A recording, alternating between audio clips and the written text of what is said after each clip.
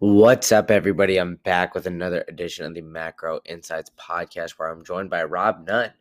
Rob is an angel investor in multiple different kinds of companies, so he has a unique perspective when it comes to the overall macro environment.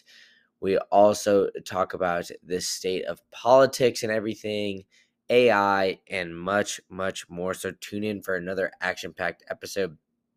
And as always, ladies and gentlemen, please subscribe wherever you're listening to this, getting podcasts, because subscriptions and listens and all that kind of stuff really does help me bring quality guests onto my show. So if you really do enjoy it, the support will be greatly appreciated, and it'll help me bring on some more guests for you here down the line.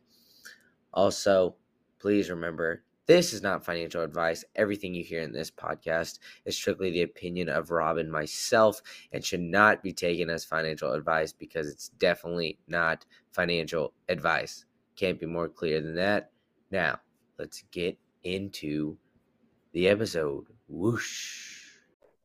What's up, everybody? I'm back with another edition of the Macro Insights podcast. But first, I'd like to give a huge shout out to my sponsor, Idaho Armored Vaults. That's at goldsilvervault.com. You can find them. You can go and check out Bob and the team who have been running the show since 2008 to help protect your financial assets and private property outside of the current financial system by giving you, the listener and or client to Idaho Armored Vaults, access to the precious metal markets. So they are a vertically integrated structure. They have vertically integrated structure, procures, transports, stores, and provides extensive liquidity of the precious metals market where it's very difficult to get into. So give goldsilvervault.com a check out and tell them Green Candle sent you. Give Bob a call, go ahead and talk with them, and get yourself some exposure to potentially the precious metals market in a very volatile and unexpected inflationary time. Obviously, it's not financial advice, so go ahead and give them a call and see if it's a good fit, and tell them Green Candle sent you. And if you're listening on YouTube, go ahead and give this video a like and subscribe to the channel. Get a notification every time one of the new episodes drops or some clips or something like that. Those subscriptions, views, likes, all those kind of things really do help me bring in great guests. And I have one in the waiting room here. I got Rob Nunn. Rob, how are we doing today, man? Good. How are you? I'm doing well. You're joining for me from across the pond. So I appreciate you jumping in and coming on the show. But for those who don't know much about you, why don't you give a little spiel about who you are and how you got to where you're at today? Sure. I'm Rob. I'm founder of a company called Part West Holdings. We founded the company in 2018. The whole purpose of the business was to build more companies, essentially create a platform in order to build businesses. I've got too many ideas in my head, and we needed a sort of centralized place to start from. And myself and a great business partner founded that, as I say, 5 years ago. And so pandemic and all, but we've managed to grow that now to 20 odd companies. I say that sounds odd, actually. I shouldn't say 20 odd companies, 20-ish business, about 20 businesses. Varying mainly in energy, which we founded ourselves, some of which we've taken equity in, differing sectors from medical technologies and God blimey, space technologies, AI, loads of things actually. I'm a bit of a scatterbrain when it comes to stuff. My day job is to try and convince brilliant people to join our company so that I don't get anxiety attacks when we can't deliver things. That's primarily what my job is. And so, that's me in a nutshell. We kind of met on Twitter, and there's some spaces stuff that you've been doing, and I think I was on another one, or I can't remember. And we're here today, and I'm very fortunate to be involved in education. Recently, founded an education company and bought one. I sat on the board of a few universities in the US, mainly around technology transfer. So lots and lots of things, do lots of different things. Mainly survive. That's number one. Then be a reasonably good father I can also be a reasonably good husband as well. That's fantastic. And then I do business stuff when I'm not doing that. Yeah, I mean, hey, you sound like a jack of all trades, but I want to get into a little bit. You said it in tongue in cheek, but the survive aspect of things, because you started all this journey about 5-ish years ago, and for those who have been paying attention, or maybe for those who haven't, that means you've gone through the COVID crash, the COVID run up, and now some uncertain inflationary times. Whether we're in a global recession or not, that's really, I guess that argument's for whoever wants to dive into that. But beside the point, it's not exactly the, seemingly straight up decade that we had from 2010 to 2020-ish times. So why don't you talk about that? Like how has that been kind of getting started as an entrepreneur, CEO, like founder, all that kind of things during such an uncertain time? And how was it kind of, I guess, riding the wave, storm, whatever you want to call it, for the COVID pandemic? COVID was interesting. I didn't have the same view on COVID as perhaps other people did, which was this huge roller coaster, although perhaps that's just a symptom of the business we're in or whatever. It was definitely interesting to see, initially people, I think everybody was broadly panicked at the start. And by panicked, I don't necessarily mean like, running down the streets and burning things, but like, just in general, people didn't know what they didn't know, and we didn't know how long it was going to last. And so that was kind of initially challenging. And I have this weird thing where I get very entrepreneurial in my head and absolutely convinced that, good ideas in my head will be good ideas in reality. And so we did a few of those and wasted lots of money chasing after stupid ideas, which was fun. But yeah, broadly speaking, we went through the pandemic okay. I think there was a few opportunities in there to take good people. In general, I think we're still suffering with the consequences of that pandemic. And so certainly now what we're seeing in the markets and what we're seeing out in the business community is very much driven by policies that were enacted during that time. And so we're seeing the consequences of those pan through. And I think one of the challenging things is when that ends. Perhaps for a long time, it will continue to be a problem. But yeah, for us as a business, I guess I was very fortunate. I mean, I didn't really suffer in the same. I didn't have the financial stresses that a lot of people saw, which was tough to see. And we did try and help and intervene, and as much as we could.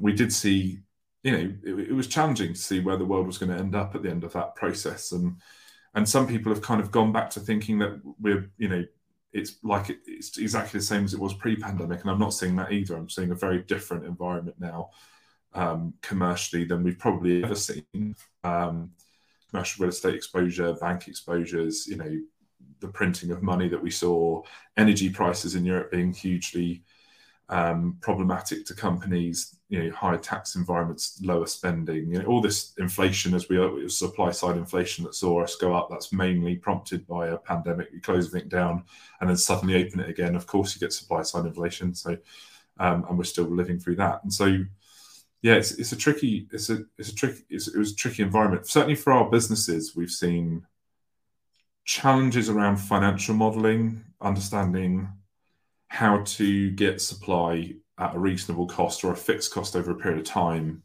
It's very challenging, and that can be hard to finance. But in general, and small businesses that are, we see all the time were really struggling, and some of them really are still struggling, laden with debt, emergency debt relief or whatever. And so, it's a challenging time. Don't know if that answers your question, but it was a challenging time for lots of people. It was challenging for us in terms of people. Lots of people, because they were furloughed or whatever, we couldn't convince them to leave their jobs and join us.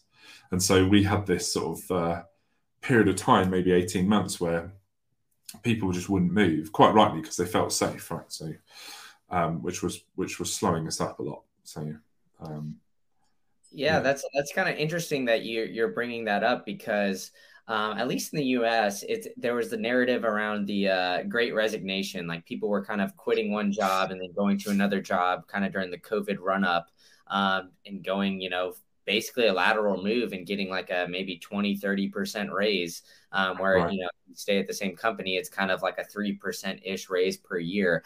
And obviously, we saw the high inflationary numbers and things like that. So, in your eyes, why do you think you kind of had that difficult little 18-month period there where you're having some tough times convincing people to join? Was I it mean, maybe? most of the Go problem ahead. was in Europe. Sorry, I didn't mean to interrupt you there. I'm really sorry.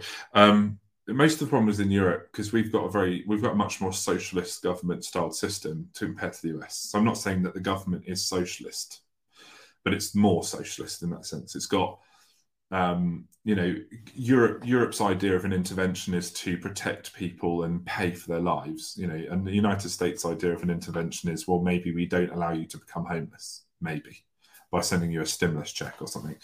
But you're still going to have to suffer through those problems. And so, and I don't know which system is better, but they are different. And so, in the UK, in Europe, we had furlough, which was essentially government paid people's salaries. For some people were on that for upwards of 2 years, and they had the opportunity to come on and off it as and when the business needed, like a life support machine. And so people who were in those roles, if they moved, lost that protection. And I think that was a problem. In the United States, and a lot of our businesses are in the US, I'm primarily earned through the US. In fact, most of my career is most of the money I've ever earned has been from the United States, purely because it's much easier to earn money in the US. It's closer to what I would call capitalism, although it's arguable whether or not it fully is true capitalism. Not that necessarily true capitalism is a good thing, but Europe is certainly not true capitalism, and so much harder to do work. In the US, we were finding it much more challenging because people who were in larger corporates, which is typically who would be targeting to come into a risk environment, really were anti-risk. So they were no, we've just gone through a pandemic. We don't know if another variant's going to pop out and everything gets closed down again. And so I'm not leaving my corporate job to join your startup, which is hard enough to get people to do in the first place. And then doubly hard when they're like, health insurance is much better and they've got better cover and they've got, insurance around their incomes and all that type of stuff. And so that was particularly challenging. And we're only really starting to see people now open to that idea. I think there's some normalization in the jobs market. I think there's some sensitivity around how long these numbers are going to stay, these employment numbers are going to stay this high. And typically it's the bottom and top jobs that go first and the middle jobs kind of go last. And so, if you're not on the straight and narrow at your company, perhaps you miss out on the opportunity. So we're now seeing that sort of free up quite a lot, and some amazing talent wanting to leave companies that they've been at for 10 years. But honestly, up until I would say January this year, that was very difficult. And January last year was impossible. It was impossible. Yeah. And, that makes a lot of sense, but you're also in like a pretty interesting market. You're in the energy markets, obviously with all the other things that you listed out as well, but energy has kind of been like, a hot button topic, especially the last 2 years, whether it's like the green energy policies, the OPEC cutting production, all these kind of like hot button topics that seemingly, energy was kind of the main driver for inflation, or at least it kind of seemed that way in the United States. So talk about that experience kind of going through, energy startups and working with energy companies in such a kind of like, I guess, uncertain policy time. I don't even know a better way to word that. And like kind of like, the rising cost of, oil and gas just globally. Yeah, I mean, there's a lot to unpack there. I mean, my quick 5 cents on OPEC before I go into that is, of course they did. I mean, they're able to buy Russian oil on a discount because Russia doesn't have access to international markets and sell it at full market rate. Therefore, you don't need to produce as much oil, so you're saving your reserves and you're getting a marginal gain. That makes total sense to me. Whether or not that's good for the global markets is irrelevant to them. They're just trying to make the most money out of oil. And if we are, and as we go through this energy transition, energy transitions, I should say, because there's multiple happening at the same time, oil is going to be attacked more and more, and so they need to protect the asset, despite the fact that I am incredibly doubtful that our daily consumption of oil will actually go down at all, even if we hit net zero, which sounds daft to people, but um, you know, I can't see that um, going any other way. On energy companies, I mean, energy companies are fascinating. We do live in a weird energy policy environment. That's what I will say. With this weird prohibition stance at the moment, which is, the good, we kind of make good the enemy of the great in many ways. So, if you see a reduction in, let's say, natural gas usage, although that's the worst one to get rid of, but let's say, natural gas usage, all of the green lobbyists go berserk and happy about that, despite the fact that that drives energy prices up in the short term because they're divesting from fossil fuels, which we still need because we can't convert the grid over to green energy overnight. And so we've got this sort of constant back and forth on that. And I think we've set too much of an arbitrary date on some of these policies. Not that I'm anti the policy, I'm pro the policy, I guess. I mean, I'm just anti the time frame. It's not possible without creating, we see politicians come out all the time, as great as they are, and they come out and they say, we want a green energy grid. We want it to be sustainable and from renewable sources and sustainable sources. We want it to be cheap. We want it to be effective, and we want it to be fast. And they all sound like contradiction in terms to me. You can't have fast anything without it being more expensive. And so just in basic economics, ignoring energy, we've seen that with opening up after COVID. Everybody wanted everything really quickly, and that drove the price of everything up really, really fast. And so I think we've set an arbitrary timeline probably to keep that in the mind of the public. My worry is and somebody called Rob West, who has a company called Thunderset Energy, who's a fantastic analyst and would highly recommend you look at, and your listeners look at, he said it perfectly. It's like prohibition in the United States. Prohibition was a really good idea because if we get people off alcohol, everybody will be healthier, and it's got some political ideology to that, some religious ideology to that, but broadly speaking, it was, a policy they set because it was supposedly good for people, and arguably it was. Problem is, unit consumption of alcohol was meant to drop by 97.5%, and it dropped by 20%. And what people actually ended up doing was going to illegal markets and drinking things that were far worse for them. 20 years later, and we've reversed that. 20 years after that, we've reversed that decision, because people were getting unbelievably ill, literally drinking lighter fluid and whatever else to try and get drunk. And we look back on that and we think the price of alcohol went up by 7 or 8 times and the consumption stayed the same. People got more ill, and there was no tax revenue from that because it was illegal. And so we lost all of sense of reality. And we'll look back on that now and we think, what a daft idea that was as a time in our history. And my worry for the speed element of the green agenda in energy is that we might be doing prohibition again. If we do it too fast and we make things too prohibitively expensive and we ban things instead of replacing them, we get to a point where people may not be able to power themselves, certainly in developing nations, and we price people out of the market because it's so expensive now, that we essentially create prohibition and people start burning the cheapest energy they can find, which is wood and coal, and the emissions actually over a 30-year period go up, not down. And so they initially go down and they go up again. And so, I think the policies at the moment are interesting, and certainly navigating that from a business standpoint is an interesting, maze. Again, there are not enough players in this market. There's a couple of dozen good corporate size companies that are able to do stuff, but there's nobody new joining in any sort of meaningful way.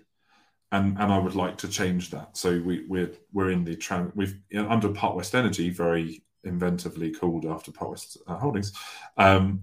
It's essentially a sub holding company, and inside that we've got startups with probably low probability of success, but high optimism. In transmission, in grid battery utility, in some SMR nuclear technologies, in terms of commercial rollouts of those technologies.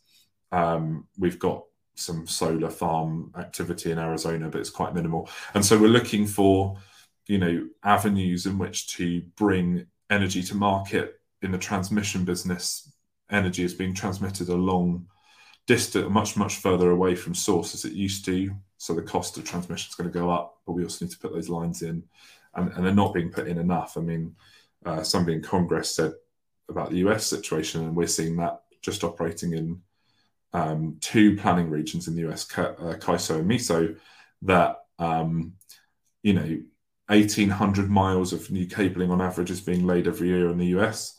That needs to be 18,000 miles a year to hit the 2075 goal for demand, not even a green energy agenda. And so, we need to 10x production on that, and there are not 10 times the companies or the staff coming forward. And so we've got this disconnect. So I'm hoping to try and sort of play a small role in bridging that, but it is difficult, and it's capital intensive, which is challenging in the current environment. To get people to part with risk capital is an interesting conversation. So yeah, that's what that was a very long answer, but that kind of gives a flavor, I hope. No, I mean that's what this is for, right? The long-winded answers to kind of explain, exactly what's going on, because I think it's a really interesting time, like kind of how you laid out, right? There's a lot of, I guess, push for the green energy, but to me, it seems like a lot of the push doesn't really seem like they have a lot of, backing on what they're doing. And there still needs to be a lot of development too. Like I saw a tweet today from Volvo that says their electric cars making emissions that are 70% higher than petrol cars. And that driving these electric vehicles is going to take about 9 years of driving that before they come, quote unquote, greener than, a gasoline power vehicles that they're making. Right.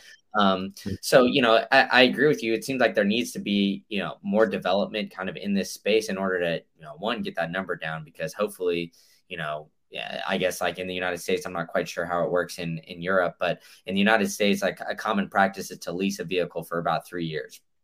Yeah. And so, you want to try to get that number down so that, that electric vehicle probably closer to around 3 years would be at least, net zero compared to, a gasoline powered vehicle, and kind of encourage that and find ways to kind of, develop the grid and maybe look at some more alternative energy sources outside of, maybe battery powered or other things like that. So, on that note, kind of like a hot button topic has been, nuclear or some of these other kind of alternative energy sources. Have you seen kind of, a push towards that in those markets, or do you see kind of, a reversion of that and, a push towards a little bit more of the, battery powered markets instead? Yeah, I mean, great question. There is both. I mean, I can't say that I've seen apart from in Germany, but we will leave that for another day. That's a whole podcast, the German market. Very emotive, responsive to policymakers have made that basically impossible to operate, and now they're burning some of the worst. Not even are they burning coal, they're burning the worst coal you can burn for emissions because of the Russian issue and turning off the nuclear power plants, which is counterintuitive to what they've signed up to. But apart from that, even Japan has reversed its leanings on nuclear energy. So they're kind of pro turning those on and building more of them. And I think there's a reality check in that, which is if you take a kilogram of coal, you get in around, depending on the coal, you get in around 8 to 14 kilowatt hours of energy produced from that kilogram burnt. If you were to do that up to natural gas, a cubic kilogram of natural gas, you're going to be, and people will no doubt comment on this with the correct figures, but I believe it's anywhere between 35 and 45 kilowatt hours of energy. And if you burn a kilogram of uranium, you're going to get 23 million kilowatt hours. And so energy density wise and emission standards wise, you're looking at something in nuclear that can be contained to a smaller area. It can produce ridiculous amounts more, millions of times more energy per kilogram in energy density. But it's modal. It'll be policy. It'll either be zero or 30% of the grid by the time we get to 2100. And my hoping is that, it is 30+% of the grid. I don't see why it wouldn't be.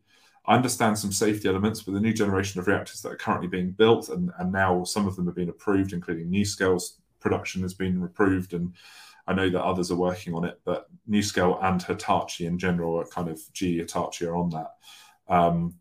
Have got some fantastic products that are safe. They're non-human invasive. They don't require invasive. Sound like a doctor. They don't require human intervention. They immediately shut down. They don't need water to be cooled, so they don't produce that boiler bomb, pressure bomb, essentially problem that we saw with Chernobyl. We saw with others, that one, and so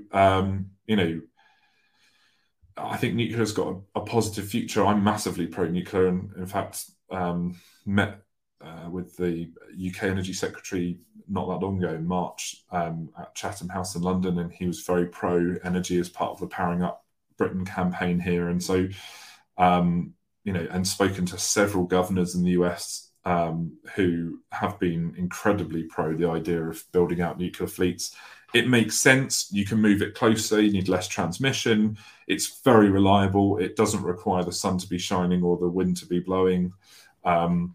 It's stable in that sense. Whether or not it can take on 100%, there's no one solution to want to take over 100% of the grid, but I think it's got a very important role to play, and I think it paves the way to the next era of energy generation, which will come from fusion eventually.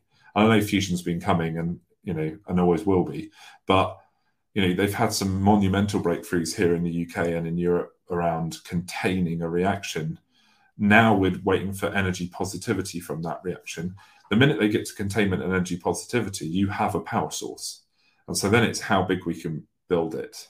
And once we get into that territory, which even if it takes another 300 years, this transition to a cleaner, sustainable energy source now is going to be temporary, because if we're able to get nuclear fusion up and running, that'll be the end of every energy problem that we've ever had. You never see a wind turbine again, apart from people who want to be off grid or whatever. Anybody on the grid won't have that. So massively pro nuclear, but it's a very challenging sector, and it requires a lot of public engagement. It requires a lot of public education.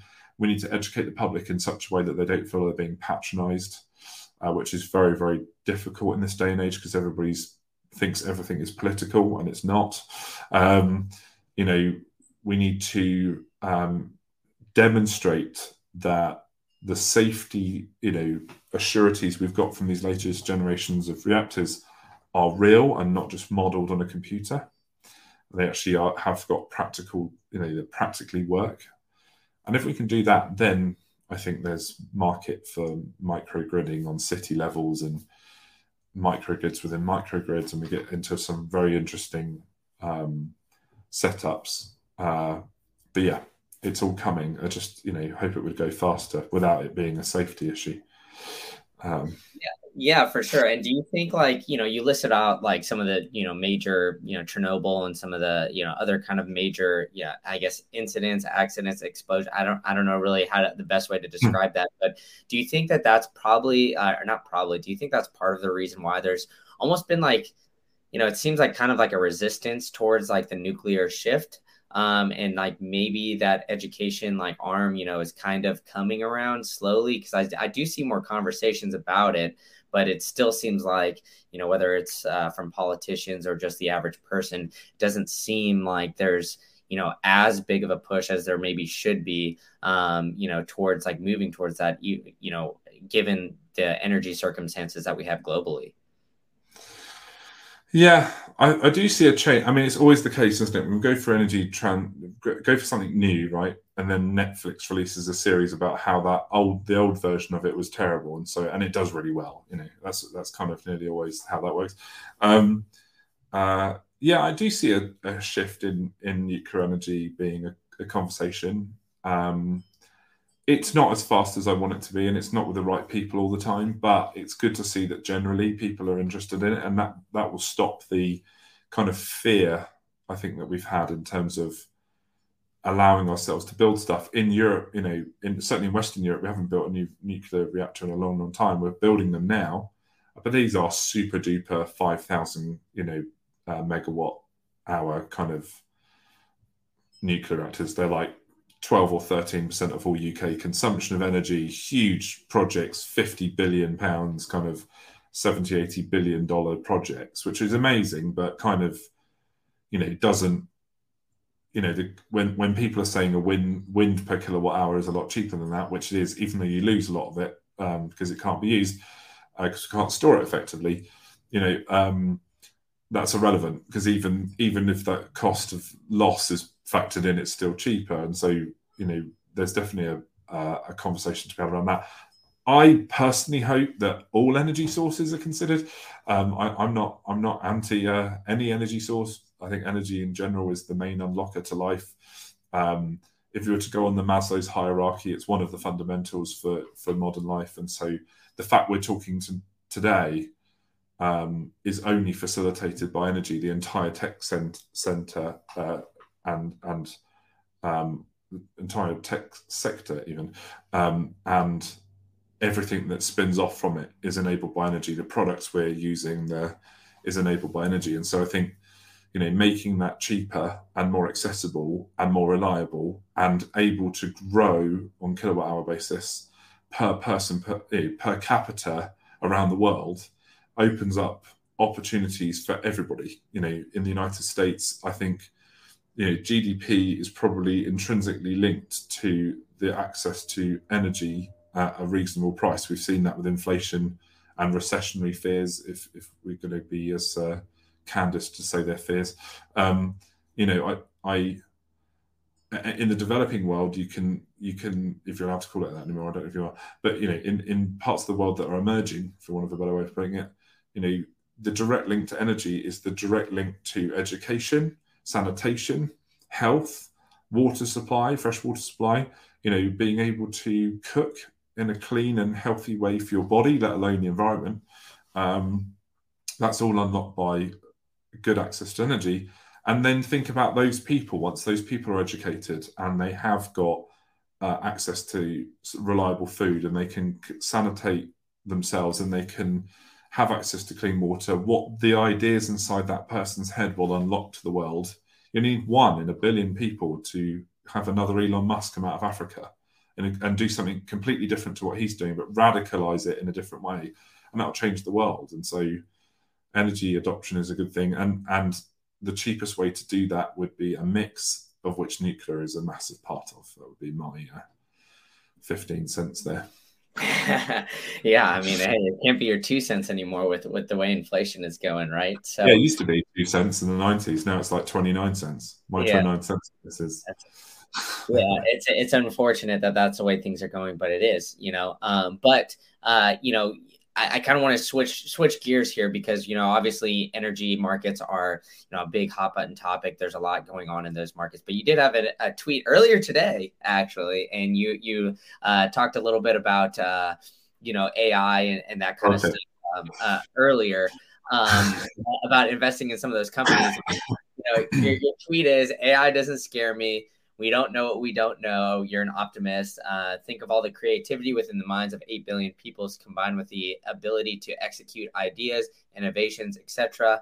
to the world in quick time. I believe that it creates a better world for all. So, it is a hot button topic right now, right? I'm going to get in so much trouble now because I'm like saying it out loud. People will DM me. Well, I'm sorry to put you on the spot for that, but let's hear your view on AI. I mean, I don't think it's like necessarily, I think on Twitter, there's a lot of doom and gloom, right? But there's also some people on Twitter that are kind of pro the AI, pro chat GBT, all that kind of stuff. So why don't you lay out, I guess, your overall, like, kind of, where you see this going maybe the next 5-ish years, because it does seem like, we had like the crypto boom kind of from 2020 or late 2018-ish time to 2021, 2022 before the FTX crash.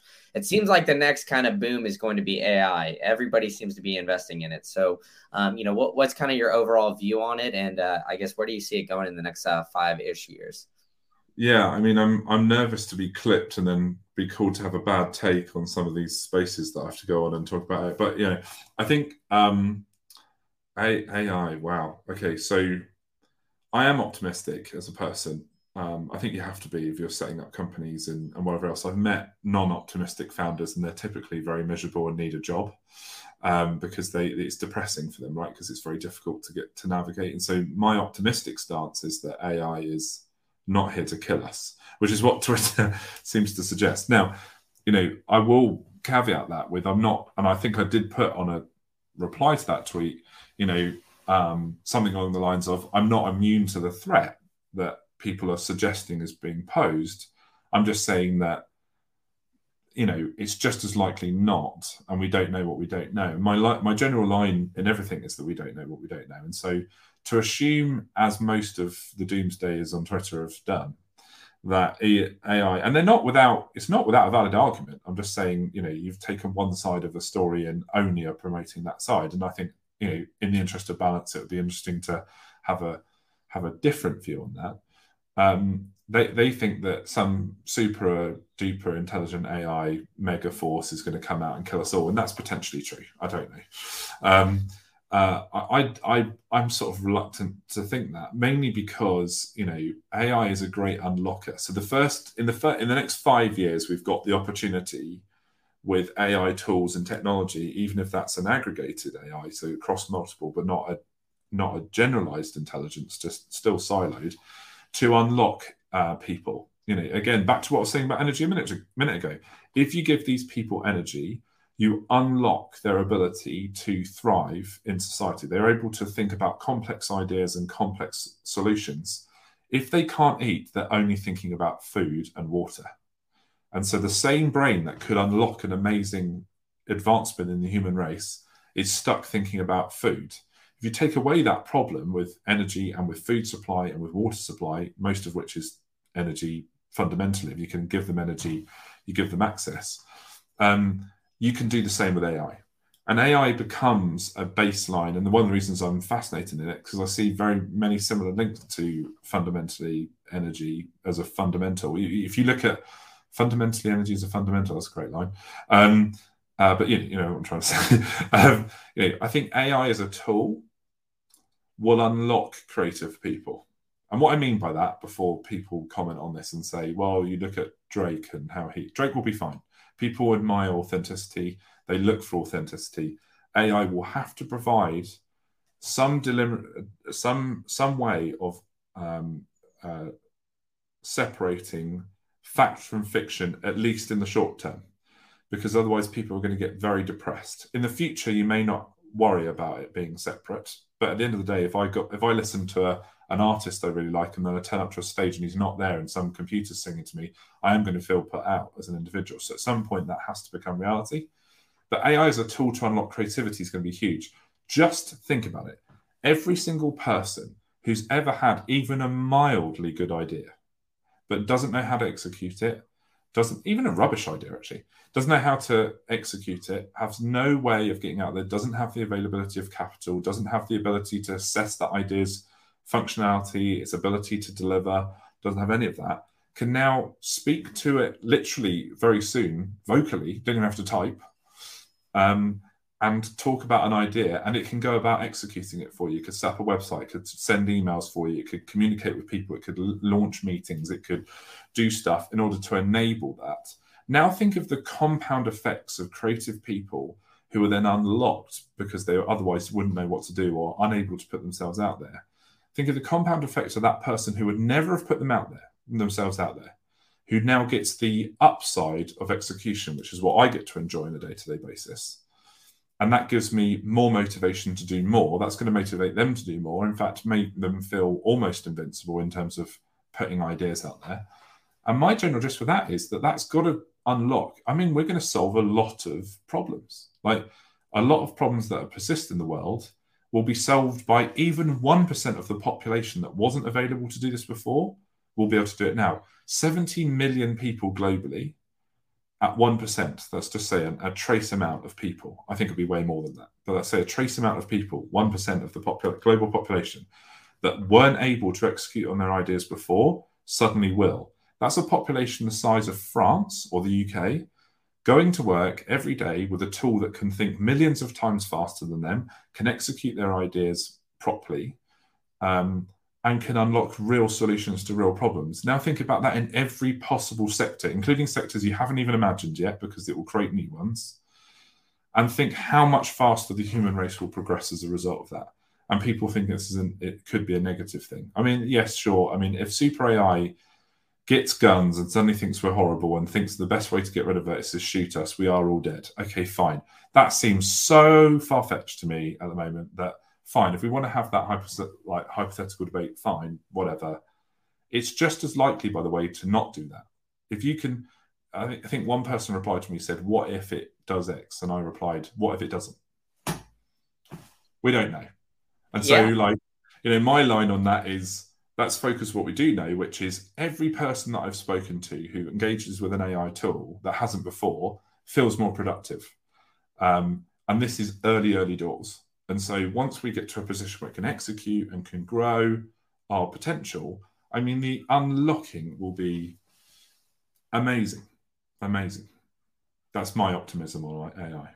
Hey, I agree though. I do think like used correctly, it will help a lot, with efficiency, and it will help with, like you said, kind of unlocking maybe some of those people that don't have the access to capital, don't know enough of the people. It'll allow for more creativity, potentially more businesses to, kind of spin out of it. I mean, I feel like it's kind of, anytime there's some new tech that is being rolled out, there's always like an ounce of resistance that comes with it, whether it's the internet, Bitcoin and that kind of industry. And then, AI now seems to kind of have that as well. But just truly, like, I guess, understanding the way to use it and making sure, I guess, that the tech doesn't get out of control, and we're having, allowing people to still kind of, I guess, in a sense, think for themselves. But there is like one aspect of it that does worry me about it, is that there is going to be some inherent bias in AI, because it's created by humans, and humans inherently have bias. So, I guess in that sense, is that something that potentially worries you, that, maybe some of the biases will, I guess, forever live on because of, some of the people that are helping create some of these AI programs, whether it's Chat GPT or something along those lines that, when you say, sorry, so you can tell, I interrupt you twice. That's so rude. Apologies. No, that's perfectly fine. That's the point of this conversation. But yeah, go ahead. So, I mean, what do you mean by bias? That's the thing I would say. well, Is whether it it's, political biases or yeah, it could be political, it could be, maybe some, ideological, that type of thing. yeah, ideological, it could be, maybe religious, or it could be, something like, you think about anything, everybody kind of has some sense of biases, right? I mean, we just talked about green energy policies, right? So maybe, AI has some sort of bias related to one energy source over the other, kind of thing. So, as people continue to use these tools, it just kind of gets, in a sense, like worse and worse down the line, as the AI theoretically, I guess, like, leans into those biases more and more. Is that something that you've, I guess, maybe thought about, or maybe worries you about AI going forward? Or do you think that there's going to be, I guess, a way to, I don't know, kind of move past that, or avoid that kind of development? Yeah, I mean, it's a good question. I mean, I wanted to clarify what you meant by bias, because that can vary from people, which is a bias in of itself, I imagine. Yeah. So AI tools today being biased is somewhat known, isn't it? So, you will temper. I think the problem that we have is that we always view things in binary terms. And I know that computers are binary, but we aren't in that sense. I know we are, but we aren't in that sense. We think about things in nuanced ways. And so people go onto a tool like ChatGPT, and if it meets their ideology, I doubt they met any resistance to that. Whereas if it's not, you're noticing it. And we excuse the fact that the human being is observing. So I think it's more a factor that what we're really saying is that we're concerned about people being able to critically think for themselves and just being led by something, which I think is more of a question about our education system and less a case about AI. Now, sector-specific AIs will have less bias in terms of political or religious, they'll have more bias towards the sector they're supporting. So there's a bias in any AI tool that creates content for Twitter, for example, it's biased towards Twitter content. And so hence the reason why I was asking about biases. Whether or not that has a political leaning or not, it will be down to whether or not it captured your tone of voice or not. And that's kind of very subjectively personal to you. In terms of ChatGPT but I mean, we're so early in these things that, of course, they're playing back exactly what it probably thinks you want to hear on a statistical basis.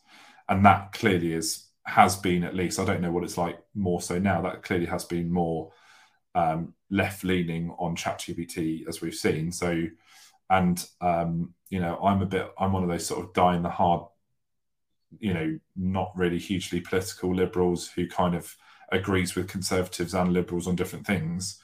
It did bother me when you saw things like that, because you're thinking, okay, it seems to be an obvious programmable issue there. I don't know if they fixed that, but I'm hoping that's the case. The problem that I have in general is that politics gets into everything these days. And so we're finding niche examples as to why it's problematic. And that does need fixing, and I'm not dismissing that. And we're using that as an example as to why the general sort of movement is potentially challenging. And I don't see AI structures doing anything but reflecting your worldview and enhancing that worldview. I don't think it's dangerous to see other people's opinions. I think what is dangerous is if you don't allow yourself to get out of an echo chamber. And so what I see, which is super scary to me more than anything, is, and you see this now seeping through to how businesses operate, which is also alarming to me, is that we're making political statements instead of our customers happy. And our customers don't want, we saw it at Bud Light recently, right? So, we don't want to see businesses overly politicized, regardless of the merits of that or not. Doesn't matter. I wouldn't want to see Bud Light come out and say it was pro-guns. Like, why are you doing that? Is in a complete, like, what you're talking about? It's a light beer for entertainment. I don't need an AK-47 on it. Thank you very much. Some people might like that, but go get a holster for it or whatever. You don't need to have either side of the debate demonstrated. It's a drink, and I'm enjoying my afternoon. And I think companies have got too carried away in that. So I'm very much hoping, if we see it in my sector with the green agenda. I'm not anti the green agenda. I'm just anti-extremists in the green agenda, which seem to be dominating most of the debate and, blocking people in the street, gluing themselves to roads, throwing paint over painting, valuable paintings and artworks, and generally being disruptive and trying to force through things that they don't understand. These people don't work in the energy sector. They don't understand you can't just stop oil. As much as people might want it to happen or not, that's not reality. Even if your campaign principles are valid, the methods are not. And so, and I broadly believe in civility. You'll see that a lot in my Twitter feed. I think people are just not civil anymore. I've got plenty of friends. One of the hotly contested things in my view is that gun control, right? So in my world, I spend a lot of time with Americans. I employ lots of Americans. I can see your Second Amendment rights being justified, not anti them at all. What I am anti is the type of weaponry and the lack of controls over who gets hold of that type of weaponry, right? And as a European, that's really not a political point for me. It just doesn't happen here. So it's confusing to me. Whereas if I say that to somebody who's very passionate about it, that's a very emotional topic. And so we can have those debates and be civil, right? Because I can just say, look, I'm not going to stop your Second Amendment rights. I don't think that's the right thing to do.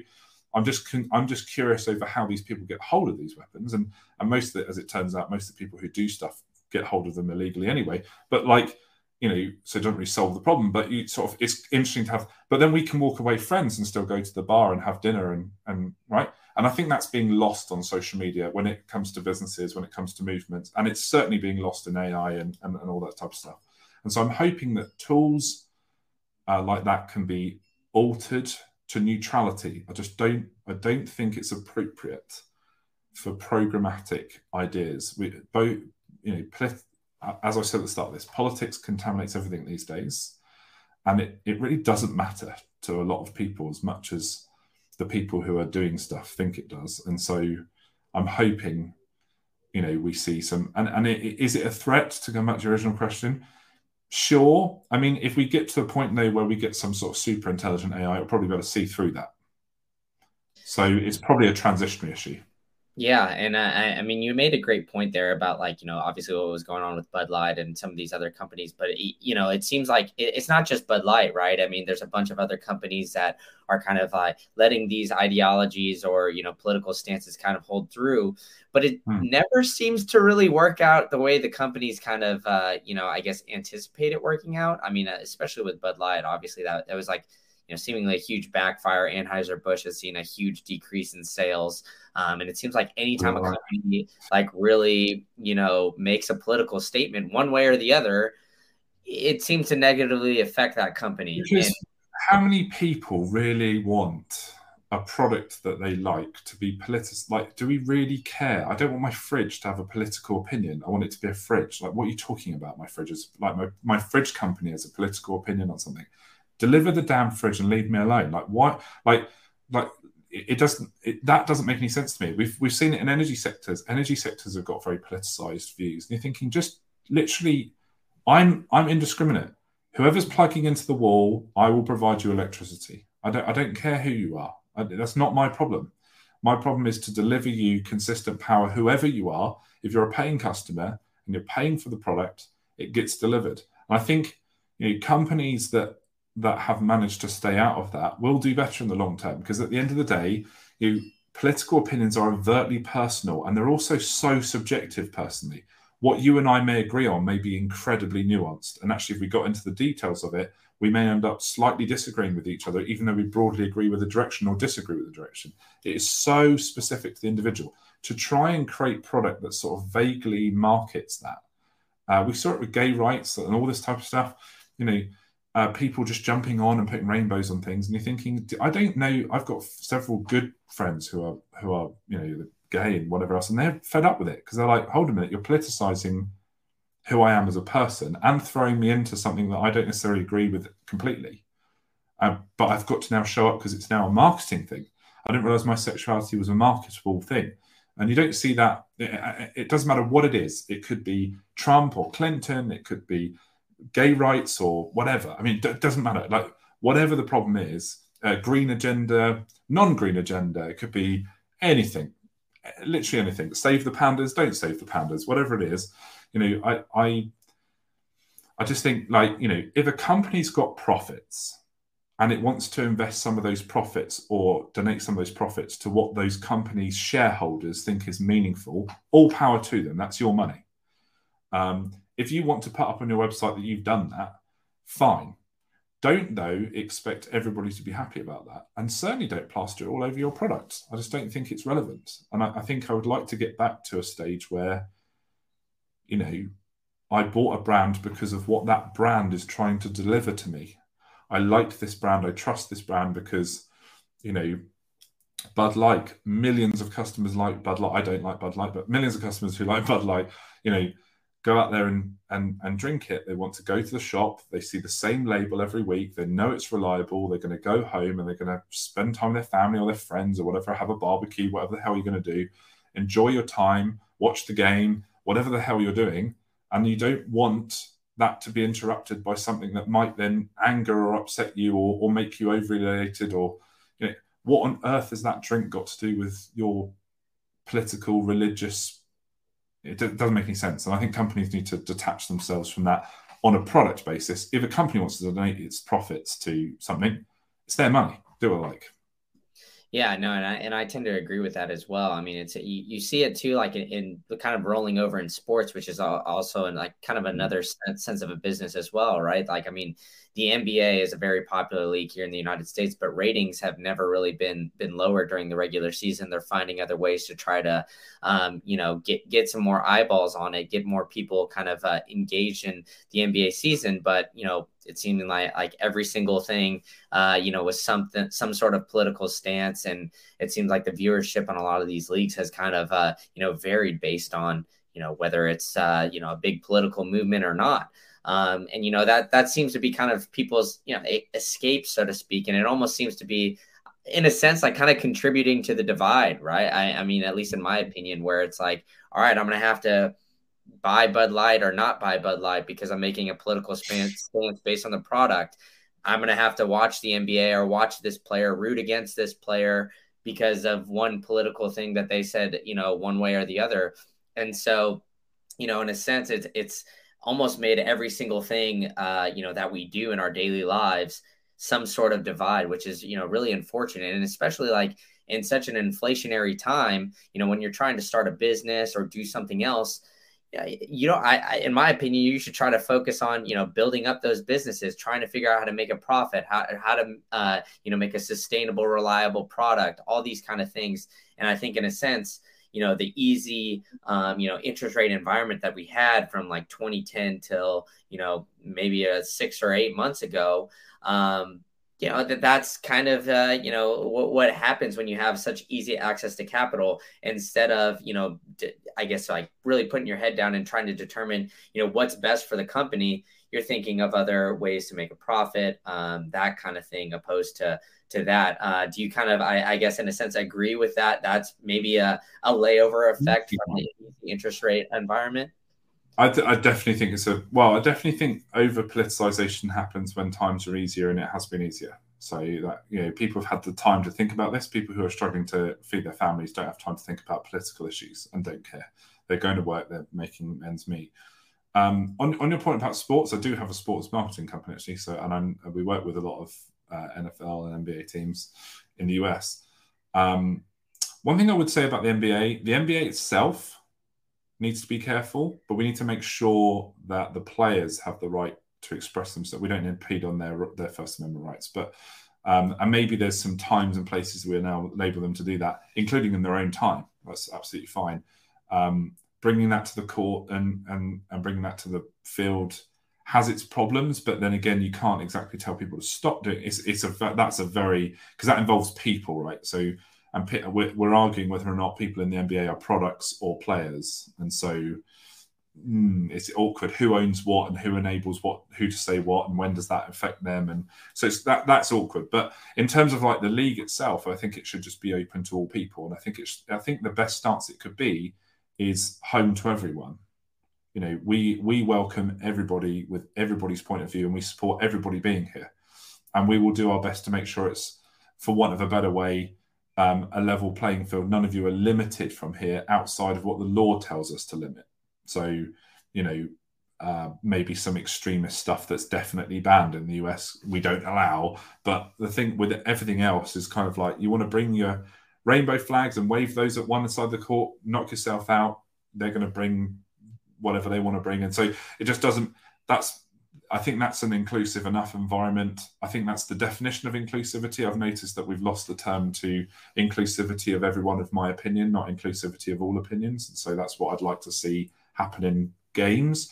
Sport historically has been massively important for people to express their rights and make change with.